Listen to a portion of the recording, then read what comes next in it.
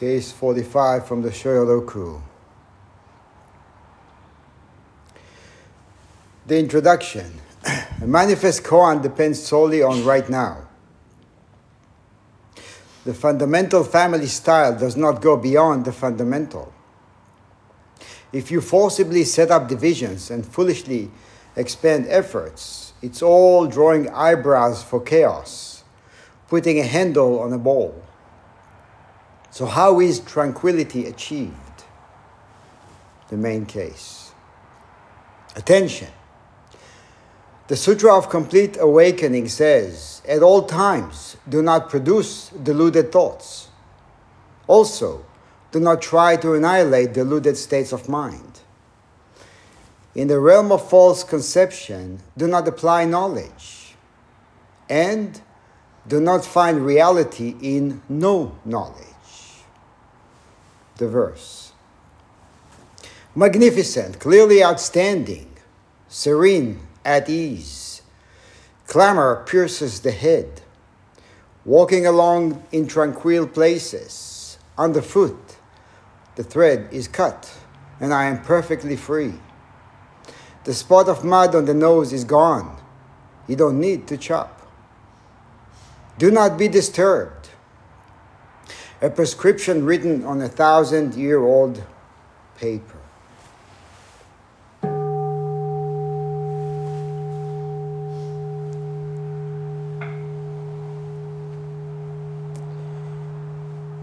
Last Sunday, I spoke about Dongshan's 5 stages of realization. And I ended the talk with saying that the various descriptions of realization process all lead to this moment. And they all point to the one sitting on this cushion, right here, now, today.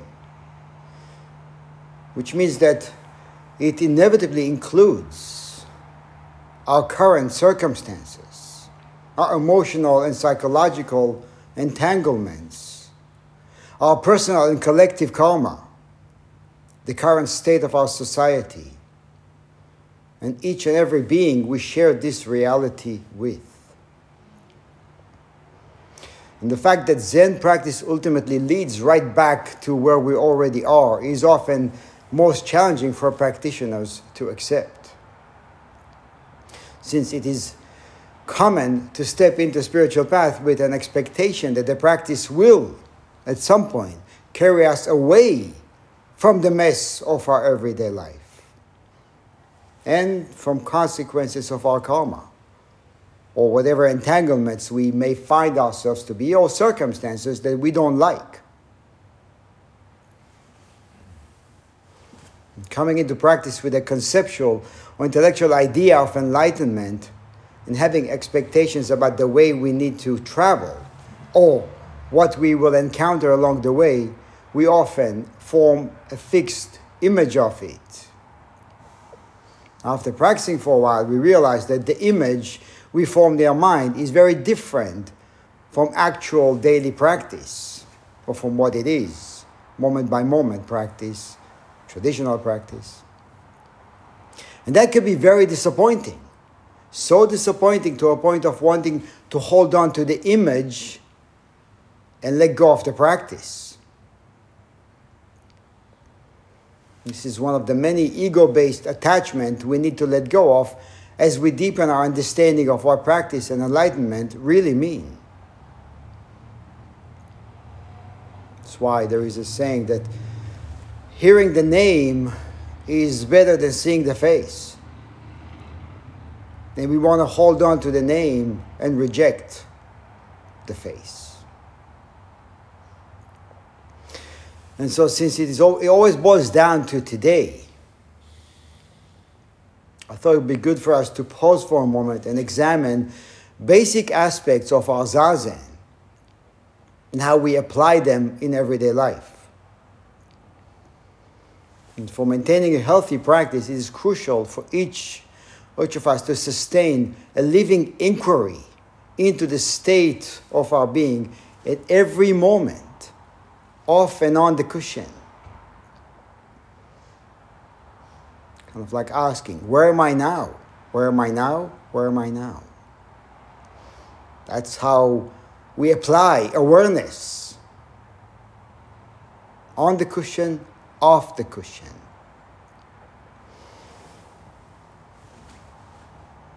As you've heard and read in multiple occasions, the Buddha did not create anything. He simply realized what he was in essence, which is, of course, what we all are in essence. It is our original, untarnished, and unaccumulated birthright. And it is always there as our true abode that provides a source of unconditional ease and contentment. Often it provides, we reject.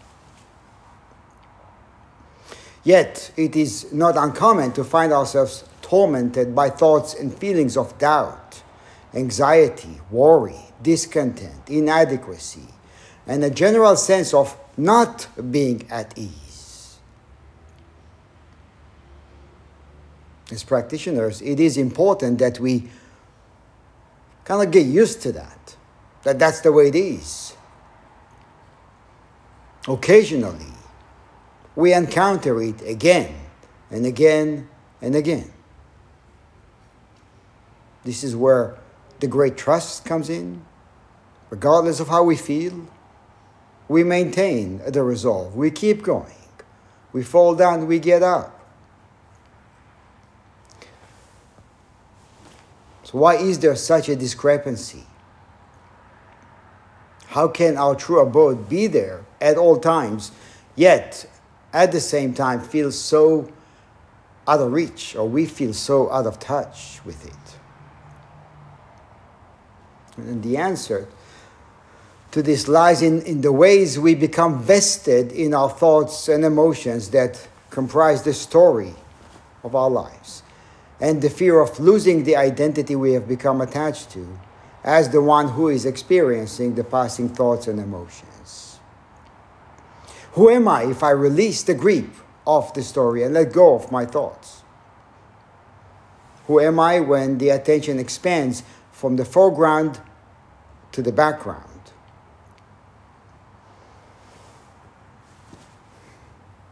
We have to ask, what substantiates the passing thoughts that they appear to be so solid, so real, to a point of actually believing and going along with it? And not just believing, going along with it, having experience of going along with it, becoming exhausted, seeing there's not much there, and then doing it again and again. And the grip may be so tight, very tight, it may give us the impression that there is something solid and fixed. But again, we have to inquire, is it so? Is it true? We have to be willing to inquire. Wang Po said, ordinary people are unwilling to empty their minds. Unwilling to empty their minds. That's not what we think, obviously. I'd love to empty my mind. I'm willing. How do I do it? It's what we say, but it is actually divorced from what we do. We say a lot of things, but then the doing often will not match. Ordinary people are unwilling to empty their minds. They're afraid they'll fall into emptiness, unaware that their own minds are already empty. The fool gets rid of phenomena and not the mind. The wise gets rid of the mind and not phenomena. We also say that the fool tries to work with phenomena to match himself or herself, rather than let go of the way we encounter, work with it, meet it. The bodhisattva's mind is like space. The bodhisattva gives away everything, outside and inside. Such great renunciation is like walking with a candle before you. You can't get lost. Lesser renunciation is like walking with a candle to one side or behind you. You're bound to fall into a ditch. Now we know what that feels like, obviously.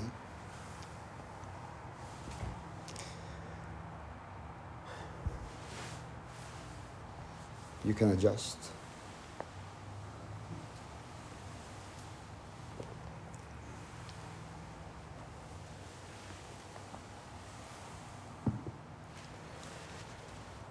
Now, it may be useful to note that the phrase empty the mind does not mean stop thinking, suppress, or get rid of thoughts. It is pointing to our grasping nature that leads us astray and creates the illusion of an unchanging self or reality. But since it is not so, sooner or later our fixed idea collide with reality and we experience the pain of falling into a ditch. So to renounce all attachments and let go is a direct way to be in alignment with reality and with our true nature. That's what it takes. Complete, utter emptying out of everything. Everything. Ajahn Chah said, if you let go a little, you will have a little peace. If you let go a lot, you will have a lot of peace. If you let go completely, you will be free.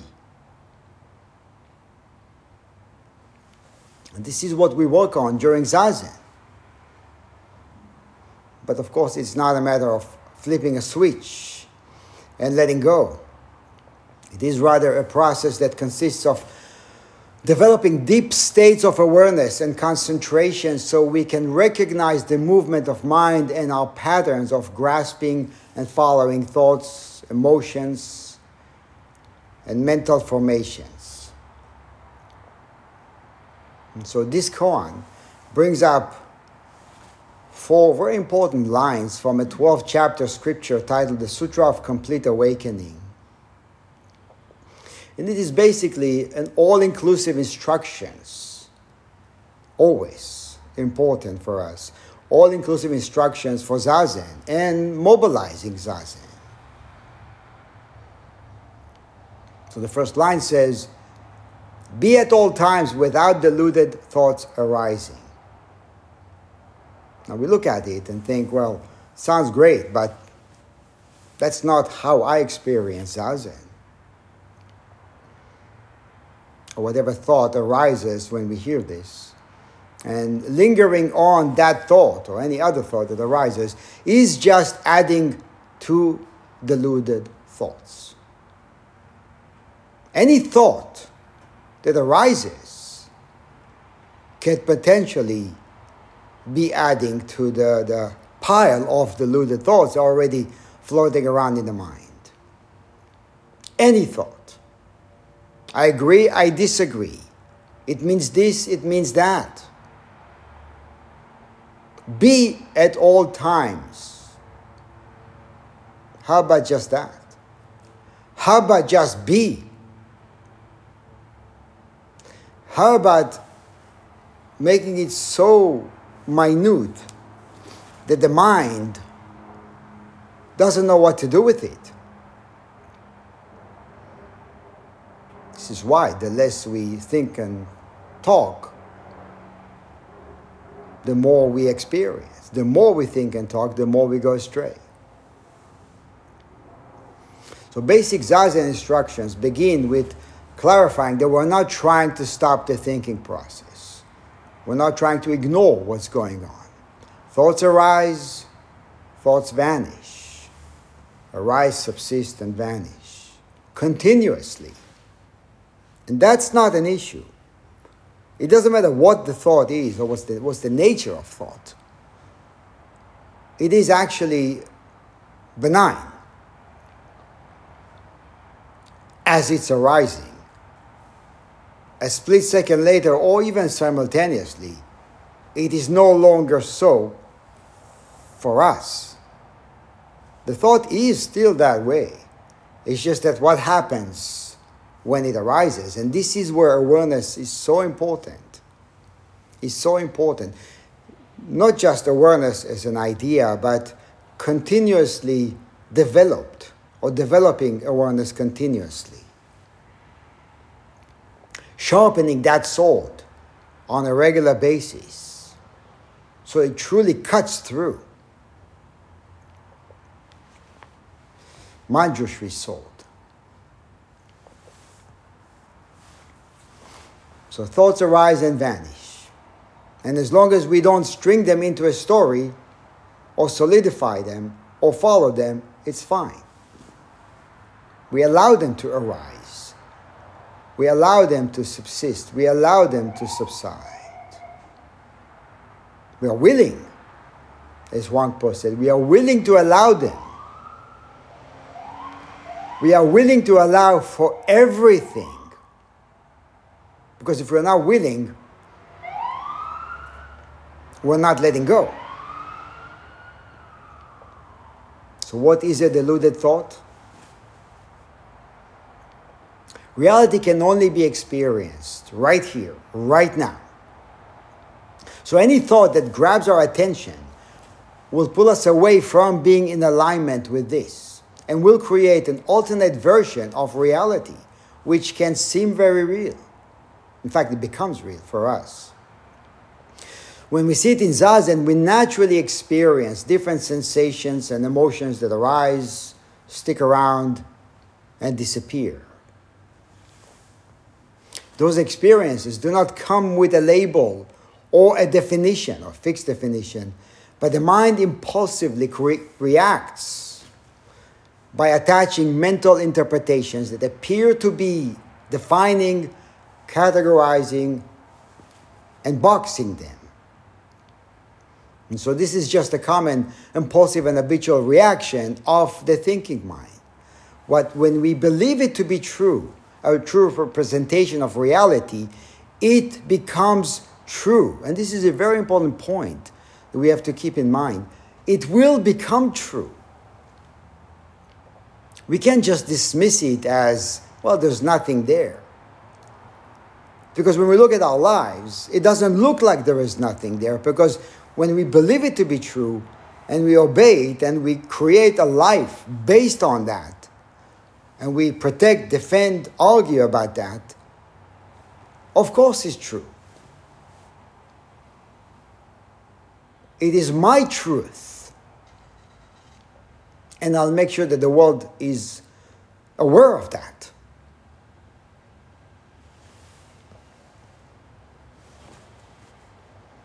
So for example, when we experience a physical discomfort or restlessness during Zazen, the mind may create or react by producing a thought that says, I can't do this any longer.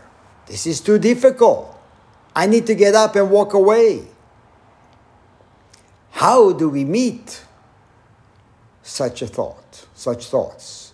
When we believe that such thoughts are correct interpretations of our experiences, they become solidified. We become contracted, and the discomfort and restlessness, in fact, intensify and grow. I am restless. That thought or that statement verifies something, and then by verifying it, it echoes back. Yes, I am restless. Oh, I don't like this. Yes, I don't like this. I just heard it, saying it. Then it becomes real. Then it becomes a lot more painful, a lot more restless. So that's one way.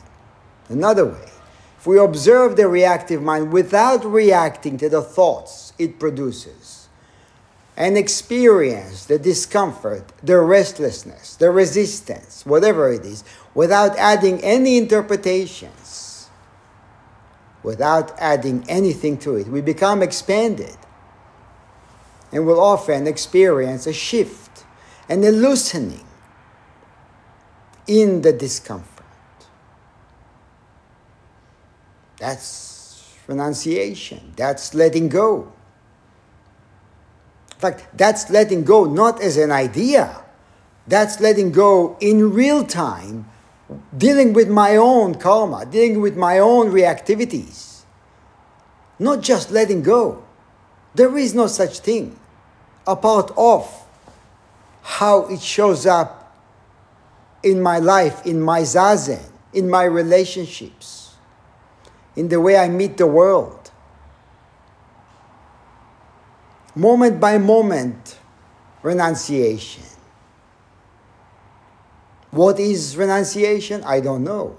I have to look. What am I holding on to? Renunciation is not defined. So don't look for a definition for that. Because there is no such thing. But there is the living reality of, moment by moment, staying aware, seeing how the grasping hand works, and letting go.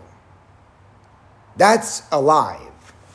Anything else is dead. And this is the same process, on and off the cushion, while meeting challenging people, situations, people that may say things we don't like to hear, even to us. We feel offended by something. How can you say this to me? I'm insulted. Yeah, so what I want to do is change you so I don't have to take any responsibility to do anything, so I can stay the same. Why? Because this is how I know myself to be. And I don't know anyone else other than that. Because I've lived with that all my life. So instead of looking at what I can do, I'm going to walk around and change everything. This is, in Buddhism, it's equated to walking around all over the world and having thorns, right? And trying to avoid thorns or cut them. And then the other option is just to put shoes on. Right? So the other option is, rather than try to shoot down anything that comes up and annoys us, is to look at this one here that is feeling annoyed. What about that? Well, no, but officially that is considered an insult. Look at the definition. So I should be insulted. I have a right to be insulted.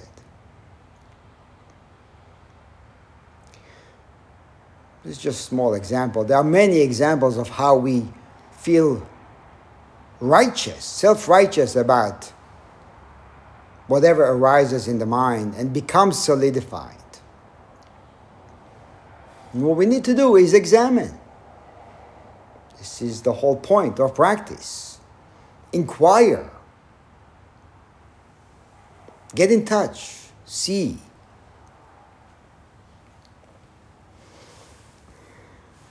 Because if I think that this is difficult, it becomes difficult. And if I think that this is easy, I will fall on my face very quickly.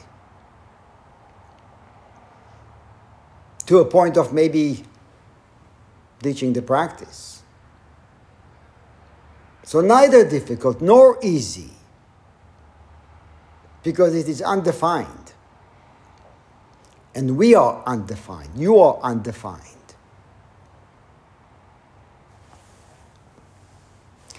The second line says, moreover, with regard to all deluded states of mind, do not try to extinguish them.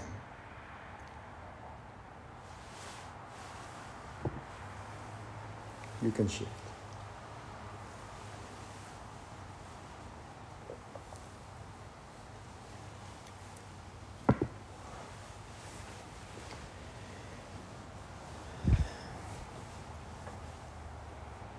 So in regards to all deluded states of mind, do not try to extinguish them. So where do deluded thoughts come from? And what gives them this sense of substantiation and solidity? If we recognize that all thoughts arise out of nothing and have no owner, there is no one there to produce any issue and leave traces behind.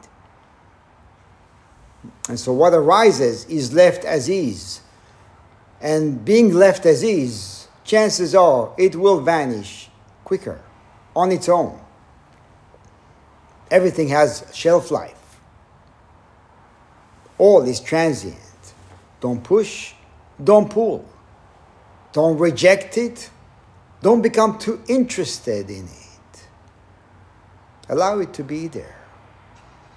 And the second line is saying, do not try to extinguish them, because they do arise, because we do find ourselves stuck. So even when we find ourselves stuck, don't call it being stuck. Don't call it anything. So at any given point, any given moment, there is that possibility to return to that state of just observing, rather than the one who is getting deeply involved in what arises. So the exit point is always there, no matter how stuck we feel. It's available. Right? As long as we don't try to extinguish, not trying to extinguish, trying to push it away, trying to eradicate something, creates more of the same. Because if I try to extinguish it, I am verifying to myself that there is something solid there to be extinguished. Then, of course, I am solidifying it. I'm verifying that there is something there to get rid of. Then I work very hard to try to eradicate what's not there. It's not possible. I get more frustrated.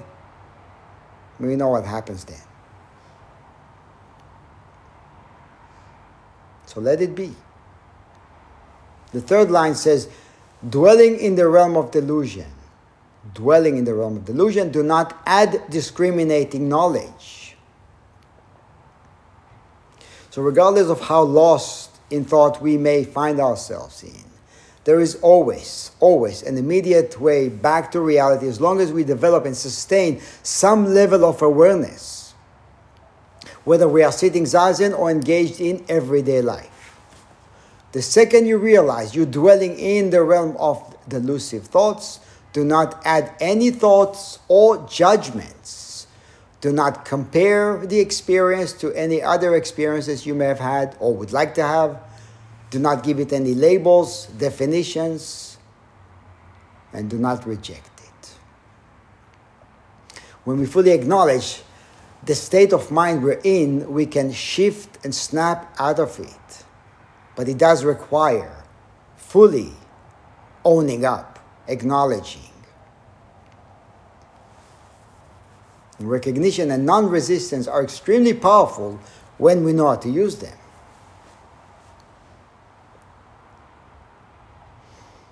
We try to look for reasons and explanations for being stuck in the realm of delusion. We only get further stuck. And the most conducive and freeing question we can raise is, now what? Now what? The fourth line says, when knowledge is absent, do not distinguish reality. Now, maybe you practice for a while, opened up the grasping hand of thought, let go of things, and able to see through old habits.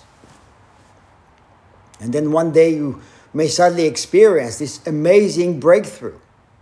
And for a moment, all the walls are dropped. You feel one with your surroundings. An incredible experience. And then you may think, or you may encounter a thought that says, I got it. I got it. I've exited the realm of delusion and have entered the realm of realization. And this is what is distinguishing reality, creating this versus that, and establishing a fixed gap. So the Diamond Sutra says, dwelling nowhere, raise the body-mind. Do not dwell means to not create a mental construct of a dwelling place or a non-dwelling place equally. Or at least we can be aware of the tendency of the mind to create mental constructs. And then when we are aware of it, let it, allow it to dissipate and crumble simply by not residing in it or by not stringing it into something else. Huineng, Sixth Patriarch, said, successive thoughts do not stop. Past thoughts, present thoughts, and future thoughts follow one after the other without cessation. It's not what we want to hear. It's just the way it is. If one instant thought is cut off, he says, the Dharma body separates from the physical body, and in the midst of successive thoughts, there will be no place for attachment to anything. If one instant of thought clings, then successive thoughts cling. One thought that we cling to becomes hell for us, becomes lots of suffering. Now, of course, being so generous, we share suffering with others, and we want to make other people also miserable. If one instant of thought clings, then successive thoughts cling.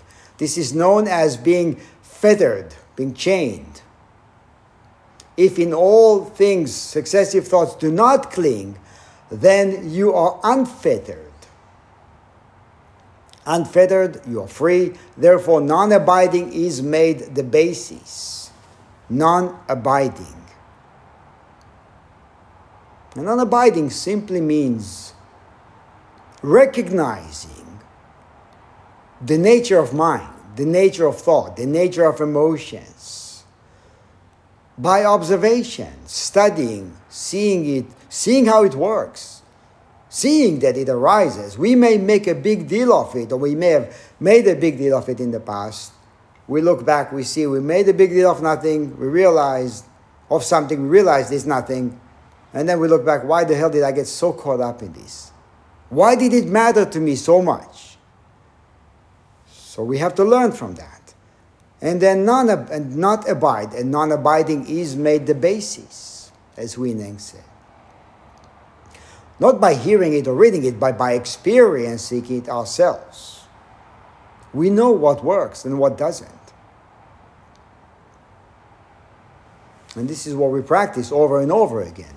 Dwelling nowhere, we arouse the mind that sees and knows how to cut through our story-making habits. Having no fixed abode and no fixed self, we tend to home affairs. We take care of life. Take good care of this body and its natural needs. Huineng said, if one instant of thought clings, then successive thoughts cling. In basic instructions, again for Zazen, we guide beginners to simply observe thoughts appearing, thoughts disappearing, and be careful to not engage, not to get hooked, not to think the thought that arises. Because the moment we bite the bait and begin munching on the thoughts, successive thoughts will follow. And we experience what we call chain thinking. And worrying as well. We worry, we think some more, then we worry some more. And the emotions come up, and we're lost again. And again and again. So one moment we're there, we're fully there, then the next moment we are fully gone, lost in thoughts. Good thoughts, bad thoughts, pleasant sensation, unpleasant sensations, memories of past, future rising thoughts. They're all meaningless, selfless, and life-restricting when grasped. It's not that we can learn. Of course we do. It's the grasping that makes the difference.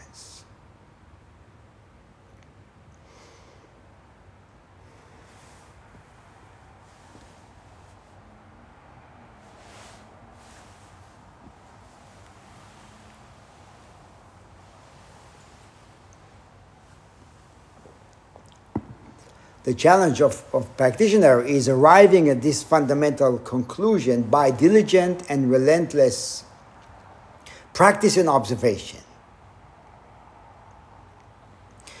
Manjushri, the Bodhisattva of wisdom, asked Vimalakirti, what is the basis of the body? Vimalakirti said, craving is the basis of the body. Manjushri then asked, what is the basis of craving? And Vimalakirti said, false discrimination is the basis of craving. Now this is actually step by step describing how we need to observe, how we need to arrive at that conclusion. Rather than have a fixed idea about what arises, we have to look at what's going on here. What gives rise to this? So false discrimination is the basis of craving. Manjushri then asked, what's the source of false discrimination? And Vimalakirti said, erroneous thinking is the source of discrimination. Then Manjushri asked, what's the source of erroneous thinking? Vimalakirti said, non-abiding is the basis. Then Manjushri asked, what's the basis of non-abiding? And then Vimalakirti said, non-abiding has no basis, Manjushri. All things arise from this non-abiding root. If all things arise of non-abiding,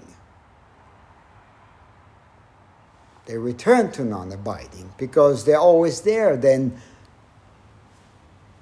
isn't that freedom? Isn't that the bottom line? And isn't that saying that the sense of abiding is self-made? But then again, arriving at that conclusion, not because we hear it, we have to inquire rather than give rise to the arising thoughts or the interpretations of the arising thoughts. We need to inquire, what's going on here? Why am I so upside down over this? Messed up over that? Why? Is it really that important?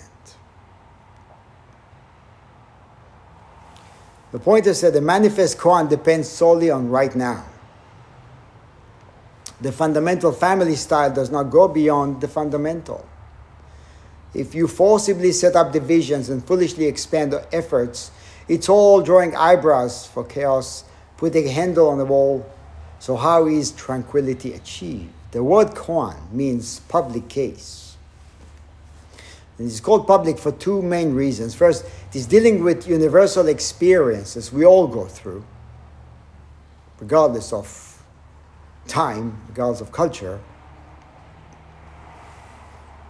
So what the koan reveals is relevant to everyone. And the second is always pointing to what is publicly revealed in the open domain, right here, right now, available to all. What we're practicing is a living tradition that stays alive or can stay alive only through our authentic expressions and only through us realizing the essence today. To be natural, to be unassuming, to be willing to inquire. Not drawing eyebrows on chaos, the words. So this is based on a legend. Chaos, or konton, means the universe itself. In ancient Chinese legend, it says that long time ago, there lived Mr. Chaos. He had no eyes or nose. And this is pointing to our own essential nature. And although Mr. Chaos was completely free, others came in and tried to bore holes in his eyes and nose and mouth, which resulted in his death. And it's just a story to express the preciousness that we so diligently destroy.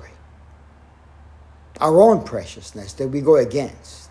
Why? Because we go along with what arises in the mind. Because we reject. Because we deny. We create something out of nothing. Now, putting a handle on the ball. Why? Ball is perfectly fine, right? Without a handle. Why not leave it alone? Why not leave this one here sitting on this cushion alone? Who's saying that something's wrong? Who's saying that perfection has to be arrived at by accumulation, by tweaking, by changing anything?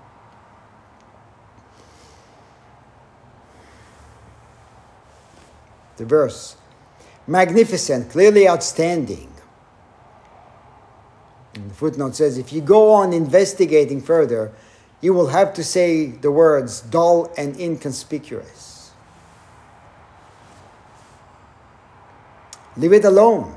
It is magnanimous, magnificent, clearly outstanding. The second you think about that, it becomes in question. Because if we question it, we question it. Then sometimes it may feel magnificent, sometimes it's not. Based on the arising thoughts, based on discrimination, based on karma, based on feelings, based on my opinion. And for each of us, this life, the life we live in, this planet we reside in, all of it is magnificent, clearly outstanding. All we need to do is just get out of the way and allow this magnanimity, this magnificent preciousness to function as it will. And then when we learn to not follow along with thoughts and emotions, this magnanimity becomes available.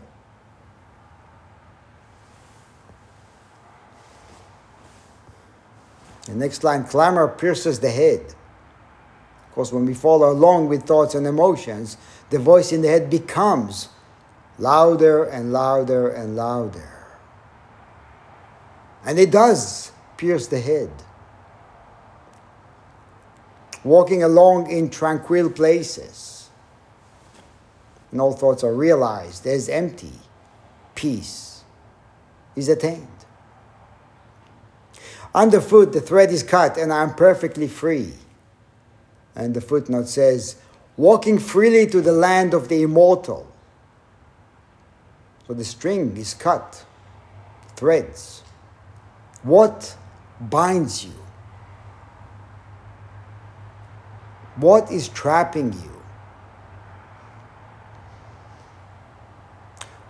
Maybe another way to ask that. When the thoughts are not grasped, or when we don't turn to the mind to ask, how do we answer this question? What is trapping you? Say nothing. Maybe I'm free. How about that as an option or as a possibility? Maybe I'm not trapped. When the thought comes up, subsists for a while and then disappears, am I not free? An ancient master said, let go of the gross elements, don't grasp. Within the nature of quiescence, drink and eat as you may. All activities are impermanent. All is empty. This is the great complete awakening of the realized ones. But then again, all those great sayings, all the teachings are there to point us to ourselves so we do the same, so we realize it on our own.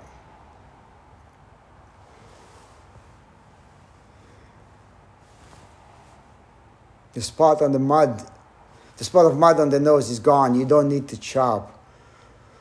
This is in ancient times where there was a kingdom of Wei in China. One day, a man put a dab of white mud on his nose, and then Shoseki, a master axeman, was asked to remove the daub of mud with his axe. Great master that he was, Shoseki swung his axe with a single stroke and removed the daub of mud without injuring the person's nose. When you realize that the mud on the nose is just made up, there's no need to chop. When we realize that the extras are actually not there, there's no need to chop anything. There's no need to resort to dangerous actions. There's no need to take ourselves to such extent of madness. There is a need to realize, though. Don't be disturbed. That's the next line, and it's the footnote says, already this is administering a disturbing measure. So even saying do not be disturbed, that is already creating a thought of I am disturbed. I am not disturbed. I want to be undisturbed. So even that is saying too much. And the last line says, a prescription written on 1,000-year-old paper, not when this was compiled, this collection. It was 1,000 years, about 1,000 years after Shakyamuni has passed. Now it's 2,500 years. So it's a much older paper. The prescription is there. Who is going to fill it and administer it?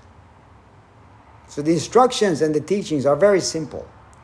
Yet it takes a combination of great determination and courage to apply them and to not follow along with our habitual and thoughts and emotions. And the footnote, usually footnotes are a bit longer than that, but in this case, the footnote to each of those lines is saying one thing. At all times do not produce deluded thoughts. No. Also do not try to annihilate deluded states of mind. No. In the realm of false conception, do not apply knowledge. No. And do not find reality in no knowledge. No. That's it. Do we need more than that? Do we need elaborate description, footnote, long discussions? Or is that enough? And in some, the 4 lines this koan brings up are guiding us to watch the movement of mind. Give it space to do what it does, and not form any fixed ideas about any of it. To simply learn to rest in this, without trying to define, analyze, or explain it by any standards. This undefined spaciousness is actually our natural state of being, which, when realized, can put an end to our harmful propensities we constantly propagate in the world. And it is urgent, very urgent, maybe more so today than ever, and very relevant. Just probably follow the news, right? When we have a Congress member who uploads on social media an animation of himself killing another Congress member and attacking the president and getting away with that.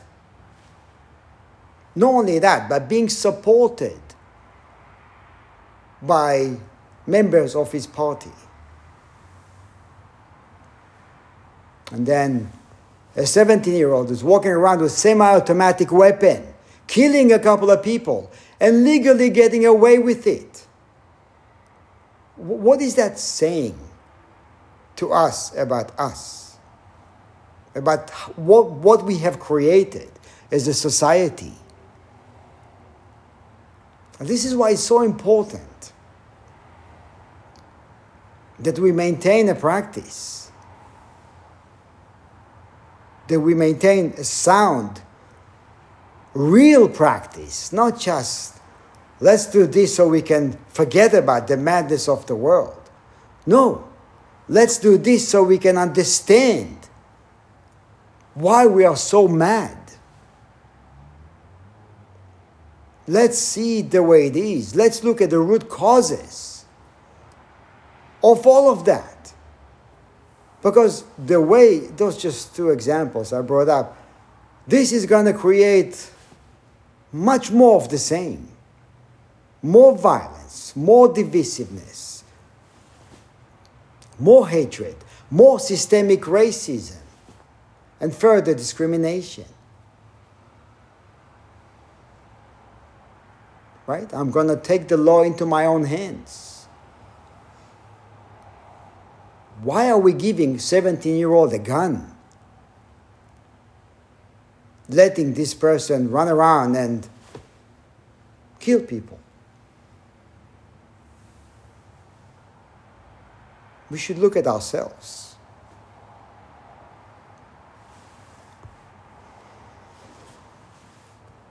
So I'll finish with this is for about non-abiding for Master Zheng Zhao, Chinese Buddhist monk from the 4th century, disciple of Kumarajiva. He said, "The mind is like water. When it is still, there is reflection. When disturbed, no mirror. Muddled by folly and craving, fanned by misleading influences. It surges and billows, never stopping for a moment. It's like trying to look at the flowing stream to see your appearance. It never forms. If you take the movement of mind as the basis, then existence is born based on significations.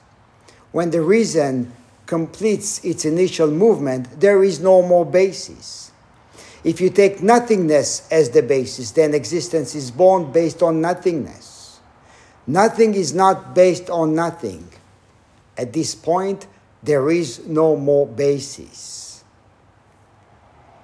At this point, there is no more basis. And when there is no more basis, we actually stop creating further madness.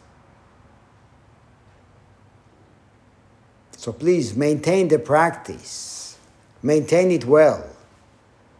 You fall down, you get up. You feel discouraged, you feel encouraged. It doesn't matter.